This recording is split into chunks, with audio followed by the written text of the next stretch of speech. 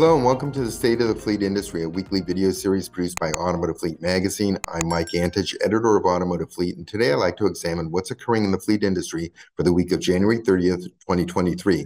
And for this week's episode, I'd like to examine how today's fleet cost increases, which are up across the board, have impacted today's fleet budgets and will influence the size of fleet budgets in the next several years.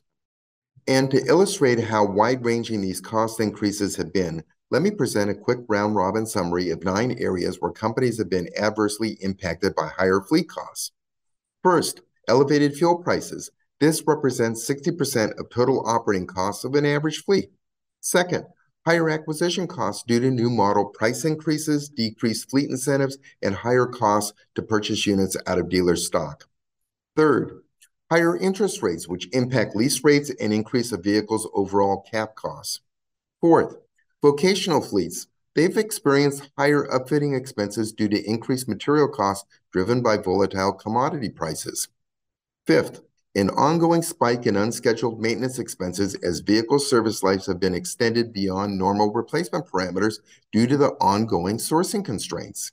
Sixth, increased maintenance costs due to higher parts prices, escalating labor rates, increased diagnostic fees due to expanded electronics content, and an increase in replacement of wear items such as tires and brakes due to vehicles being kept in service longer. 7, increased expenses for short-term rentals when new vehicle deliveries are delayed or vehicles are idled at repair shops simply waiting for parts that are on back order. 8, higher collision repair costs, and these costs are through the roof. And 9, increases in all incidental expenses such as road and bridge tolls, traffic tickets, and parking fees. All incidental fleet expenses have increased in price. Despite these increased cost pressures, a sizable percentage of fleet budgets today still remain the same size as the year prior, primarily because fleet acquisition expenditures are being limited to specific allocations of vehicles, which is often below what a fleet actually needs to buy. So ask yourself, when fleet acquisitions return to pre-pandemic levels, will today's fleet budgets be reflective of tomorrow's fleet prices? My hunch is they probably will not. And when sourcing availability does improve, that'd be welcome news for everyone in the industry. But it also means that fleet budgets will need to increase not only for units scheduled for replacement, but also to start making a dent in replacing those units long overdue for a replacement.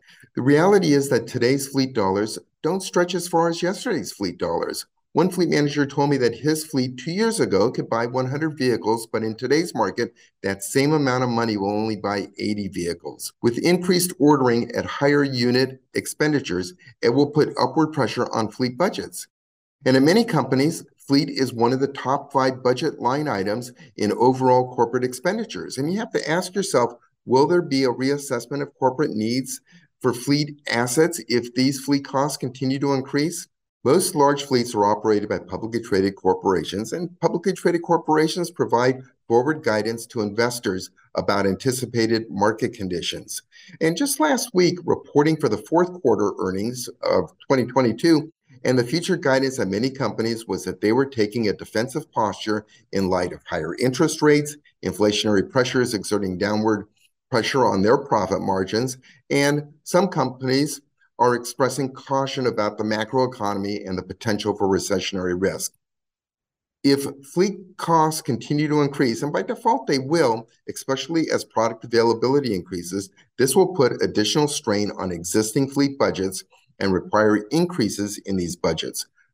My anticipation is that management at these companies will first look to instigate cost containment strategies before they increase the budget, and they'll look to stop the inflationary pressures that are being exerted on the fleet budget.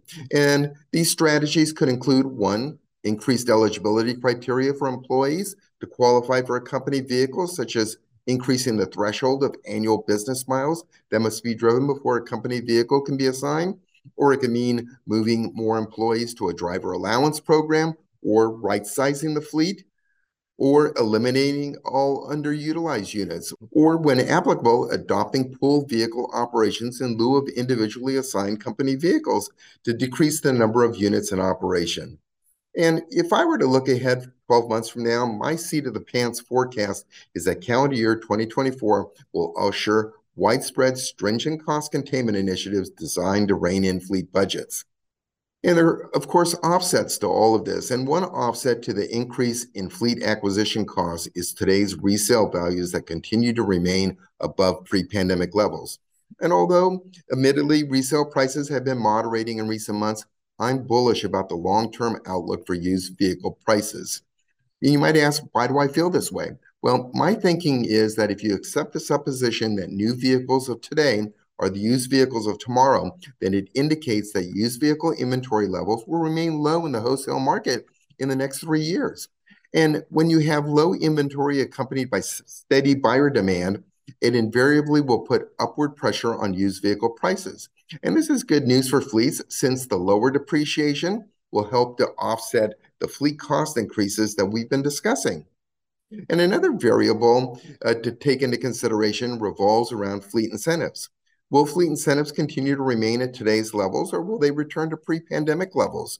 The reality is that in today's market, there's no need to incentivize fleet sales because all OEMs can sell everything they build due to strong end user demand. But what would happen if competitive market conditions change? The next 12 months will be an interesting time for all of us in the fleet industry. But with this as my final observation, I'd like to conclude my State of the Industry presentation for the week of January 30th, 2023, and I'd like to thank you for watching.